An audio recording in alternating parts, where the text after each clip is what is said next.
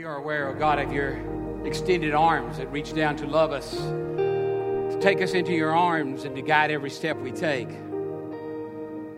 We are aware of the love you shared with us in Jesus and the power you've given us in the Holy Spirit. We are aware, Lord, that you've called your church forth to be your witnesses.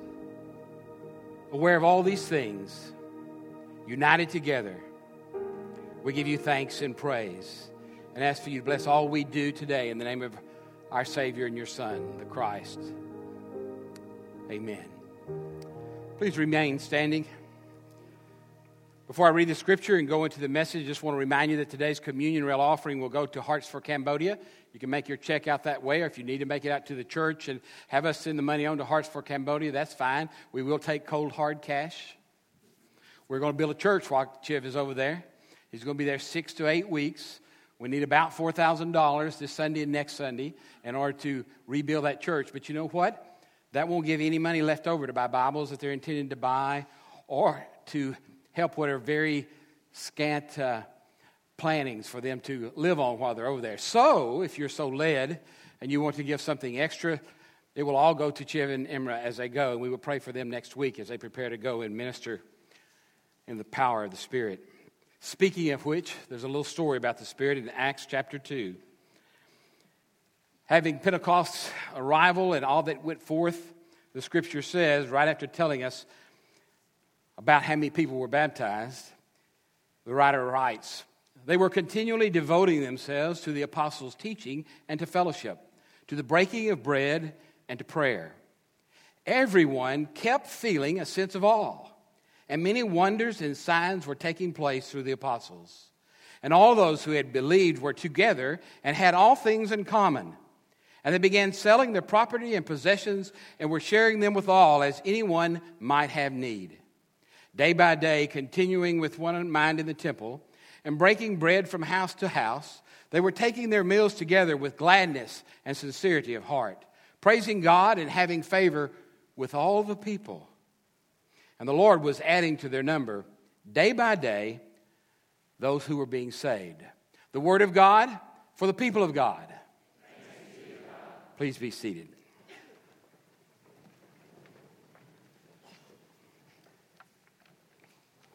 Pentecost, the coming of the Holy Spirit. God, if you will, present and planning to stay with believers until Jesus returns. No more rushing in or out, but yet one mighty appearance in rushing winds, tongues of fire, communication between people of various nations, tuned and blended in with ecstasy, bold preaching, and unbelievable response. Souls on fire when the heavens were opened up. What a day and what an event that must have been. I bet, Mike, they were probably in the back room at that time planning how to show tongues of fire, after that, right? They were thinking about how to decorate up a sanctuary. Okay, not really. But if they had, it would have been a good idea. Because you see, from out of the hearts of inspired people come inspired visions of what it means to be the church. Pentecost is all about that. And I'm sorry that the church has not given Pentecost its fair due. I'm sorry that on the Christian calendar currently, Pentecost is remembered one Sunday and the church wears red, and then the rest of the church goes to green at that point, except wherever I'm pastoring. I've kind of made a change in the liturgical calendar because I don't think we need months and months of the Christian calendar in a year, all about learning, to only one Sunday about the Spirit. So we will continue to wear red when we wear robes, which won't be often. But you know that the decorations will stay up because for 2 months, we're going to dwell with, and allow the Holy Spirit to work in our lives. Because without the Holy Spirit, church would simply not be church. Without the Holy Spirit, the work of the church seems boring and tedious. Without the work of the Holy Spirit, a church cannot be united. Without the work of the Holy Spirit, a larger church, a gathering of congregations, as you will, cannot function together unless they are endued with the power from the Holy Spirit. It's simply not possible. We're all too weird. We're all too set in our own ways. We all like things the way we like them. And unless the power of the Spirit overcomes us and brings us together, we have a hard time getting along. Some of you are thinking right now, well, yeah, but the Holy Spirit has come to me and I'm having a hard time getting along with, okay, whoever, pick your person. The preacher. Well, I'm sorry, Cindy's working hard. Reality is, yes, there are clashes always in churches, between individuals, between committees, between different ideas about what God is calling us to do. But in the end, if churches are faithful to seek the Spirit, then people overcome their differences and they unite and become one voice. And when they do, it looks like Pentecost. And do not be misled. Every church should be like these verses. Every church should be like these verses, period. They should be sharing things in common. Let's look at the characteristics of this church. Because you see, this was not the end of the Spirit's work or the church. This was the beginning. And I believe the best is still yet to come for the church of Jesus Christ. As sure as Jesus was born of Mary, as sure as Jesus was crucified, dead, and buried, and rose on the third day, and as sure as the Holy Spirit swept down upon those first believers and more than 3,000 were saved, the body of Christ is alive today, and the Spirit of Jesus is alive today because of the work of the Holy Spirit. We must not lose that. The community, this is a community of witnesses, just like Jesus said it would be in Acts 1:8. Let me refresh your memory. He said to those disciples right before the ascension, it is not for you to know certain times or epochs when the Father has fixed by his own authority, but you will receive power when the Holy Spirit has come upon you, and you shall be my witnesses both in Jerusalem and all Judea and Samaria and even to the remotest part of the earth. And that task is still being carried out today in the power of the Spirit. That's why we lay hands upon people who are going off in mission. We don't want them to go just as they are, good people, believing Christians, smart people, dedicated people. We want them to go off on mission inspired and filled by God's own presence, His Holy Spirit. Because it is that will overcome everything they lack in countries which, quite frankly, are so much different than our own culture. That health, that strength, those words, that empathy that they can communicate to the people around them only happens and rings true when the Spirit of God is turned loose in His believers. So when we think about this community, when we think about what they were, what do we see? This community of witnesses were, first of all, Spirit connected. They were Spirit connected. They all had a common experience at that time of the Holy Spirit rushing upon them and putting them together as a community of faith that would become known as the church and the birth of the church. He goes on to say in the words of the Scriptures, they were united in the teaching of the apostles and in fellowship, in the breaking of bread and prayer. Every church must be revolving around those things. Every church, not one of those things, not part of those things, but all of those things. A church is not fully a church. It is not fully using the Spirit's power unless they are so connected to the Spirit that these things are happening. Let's talk a minute about fellowship. I want to talk about that. Teaching, we get it. They had to learn from the apostles what it means to be a Christian. And that work goes on in the life of believers constantly. Constantly. It begins when before a person even knows it, really, that God is wooing them and bringing them to Jesus. And then when they make that commitment, they think, I've arrived, I'm going to heaven. Yes, they are, but they're not fit for heaven yet. In fact, they probably won't ever be fit for heaven, truth be known, but by the blood of Jesus, they are. But along the way, what they're going to learn and identify with is they're going to learn who God has intended them to be when His Spirit put them together. A mighty, powerful force of believers who were such powerful witnesses, such loving witnesses, such merciful witnesses, that all the people looked upon them with favor. Wouldn't you like to be alive in that world? When all the people, the followers of Christ, are looked upon with favor. Now that is opposite of what we're seeing today. It's probably a 50-50 split. Church doesn't get it done for a lot of people today. And I said, well, yeah, but that's just a church. It's not the church. In the eyes of many, I'm going to call them the lost generation because so many of them are lost. They're spiritualists, but they're not in the church. They're not in the body of Christ. They're not dwelling on the teaching of sound doctrine. They are spiritualists seeking God, and they're running right by Jesus because of the church and the way they define it. Our job is to become so favorable in their eyes that they will listen to words of truth. Our job is to be so loving with acts of mercy and intercession and involvement in their lives that they cannot ignore the power of God's love in us, coming through us and reaching out to them. Our job is to witness to them, because when we do that, it is God's power at work in them, not our power.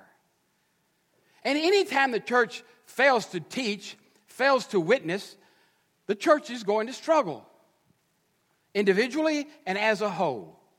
Not only are we united in teaching them, we're united in fellowship. That's so important. And, let's just admit it. How well do you think most churches do in fellowship? On a scale of 1 to 10, what do you want to give them? And we're not talking about us. Of course, we wouldn't do that. We know we're probably 10, right? But what are the church in general out there? Do churches really know their members in some way? Are they really caring for them? When they hurt, are they really hurting with them? Are they aware when they're struggling in their homes and in their marriages? Are they aware when their finances are a disaster and nobody seems to know? Are they aware when they're in the hospital? Are they aware when they're dying before it becomes common knowledge? I don't know. I believe the Methodist Church seeks to do a pretty good job of that. And sometimes we think that the smaller the churches can do that, but the bigger ones just can't do it. That is an outright, bald-faced lie of the devil. The devil wants you to believe that church can get so large that they don't have time to care for each other. That's not the way God planned it. God didn't mess up. We have. Every church can be organized into fellowships that eat together, talk together, and pray together. We're going to start addressing those things this coming fall when we lay out the fall plan of ministry.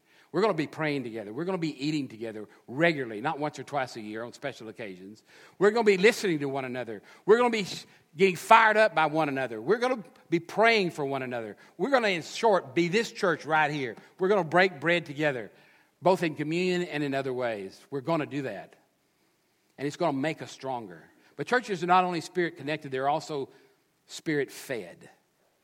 When churches are spirit-fed, the individual people are being touched by God. They're being transformed by God. They are being spirit-empowered witnesses. That's what touching and transformation does. And you say, well, but I've been touched and I've been transformed, but I don't feel like a very good witness. Well, what are you waiting on? You waiting on a special invitation?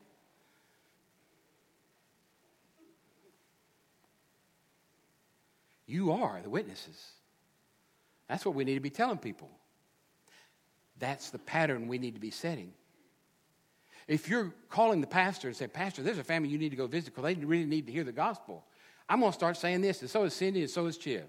When you call us and say that, we're going to say, that's great. Go ahead and begin right now and let them know we're coming. And get back to us and tell us how you're doing. If you've been led to somebody, you're the one that's supposed to be giving the witness. The Spirit just doesn't speak through Chiv and Cindy and I. That's not the way it works. I know that churches would like it to work that way. And if we told you that was the whole end of the church, you'd hire 3 more preachers and go, man, we got 6 now. We got enough. The rest of us, we can just pray for them to go get it done. Right? Professional ministry, they call it. The church fell into that trap in the 50s and the 60s, and it's a killer. It's a church killer. It's a witness killer. It's a killer of the church of Jesus Christ. Whenever you think that you don't have a witness to share, you're not just hurting yourself and the joy you receive from doing it, although that's huge. You're hurting the body of Christ because God has put you in a spot where you are uniquely qualified to speak. You say, are you trying to make us feel guilty? No, I'm trying to make you feel spirit-led because that's what you say you are. Right? You know what the bishop said to me once about this congregation before I was your pastor? You know, new bishops get opinions.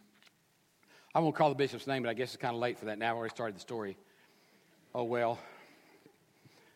I'm close to being done, right?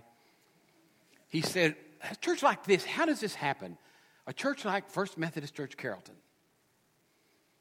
filled with Bible-believing, Bible-studying Christians. Spiritually alive. Professions of faith. Very few, given the number of members. You know, at the time I thought, well, Bishop, that just happens sometimes. I don't really know much about that church, but I sure didn't know I was coming here. I might have been paying more attention and asked for more information for the bishop's perspective. But all I had to do to prove out what he was saying is just to look at the records and see what had happened to attendance and to membership in the last decade, in the last 2 decades, in the last 3 decades. Now, I know, you say, I thought you were going to quit talking about that. Well, I am, just as soon as I get a sense that most of you are turning it around in your own life. This is the time where I usually say, look to your right, look to your left.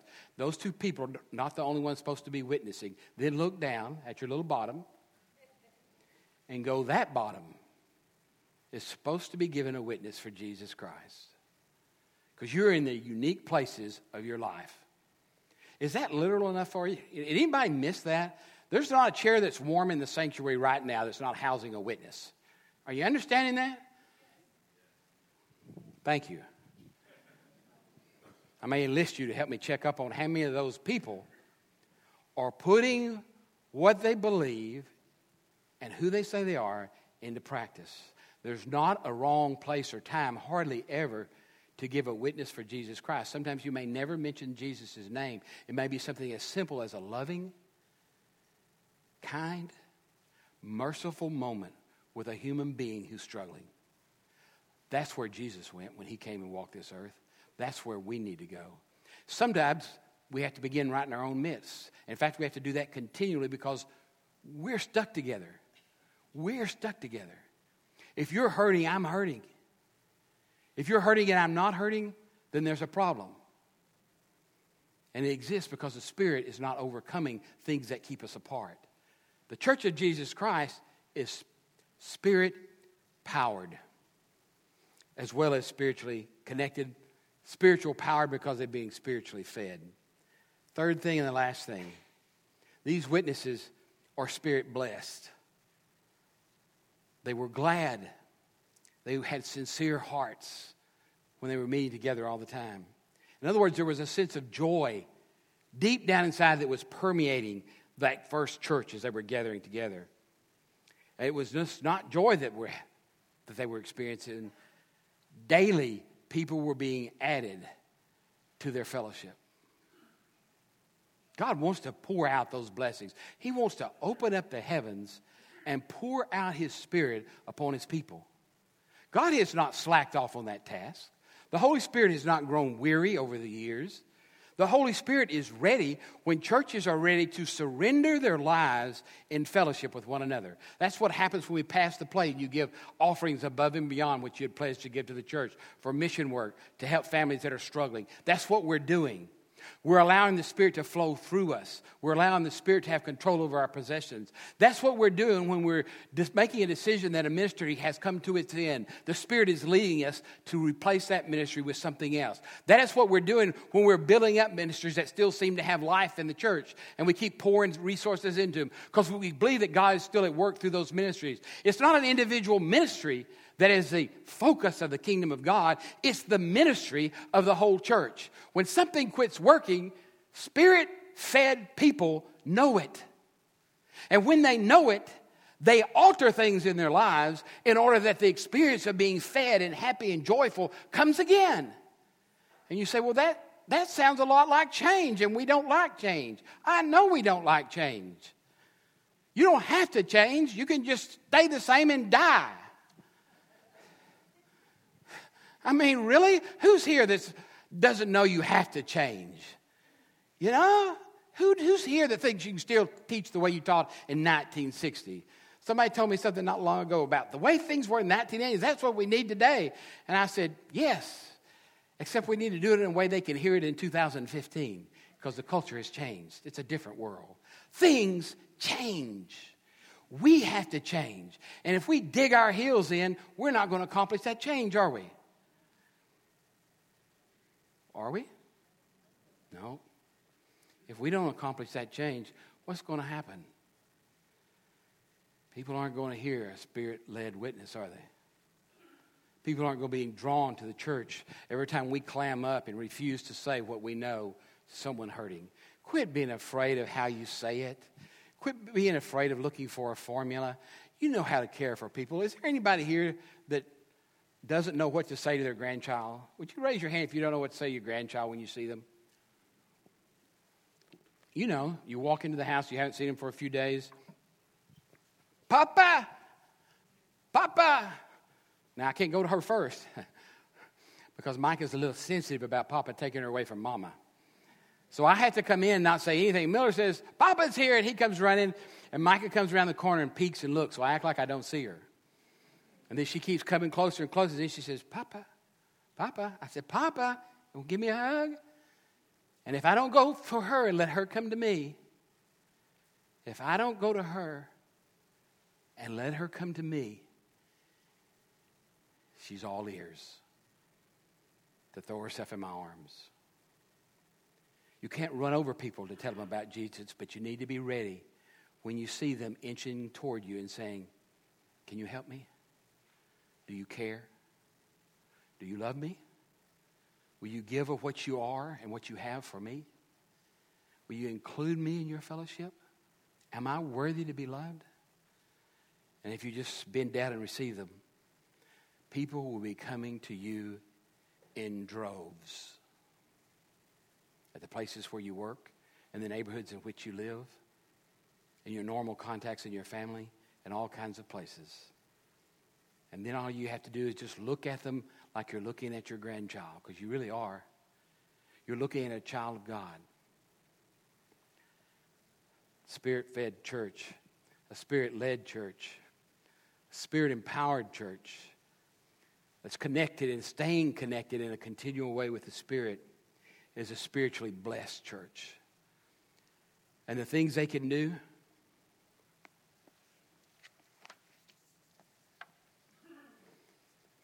it's incredible. Cindy, Shiv, y'all need to come on.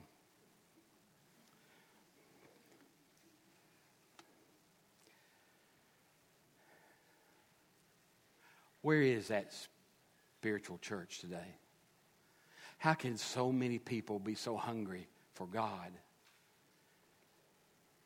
and not be coming into the churches of Jesus Christ looking for that Spirit? I don't want to hear, well, you know, they need to understand. No, we need to understand. We need to empathize with every hurt person. We need to love them in such a way they cannot ignore the love of Christ flowing through us. When Chiv goes to Cambodia, he'll come back, not the plump self you see now. He'll come back worn out, skinny, sweating day and night, riding that motorcycle down around the mud and the slop and going to all those villages and saying, your pastor's coming. And he'll be baptizing people because people believe every time he goes. And the church grows in that place. They're no different in Cambodia than they are right here. We're just not afraid to go over there. We're kind of afraid to go next door. What an irony in the church of Jesus Christ. The Spirit is seeking to overcome our holding back.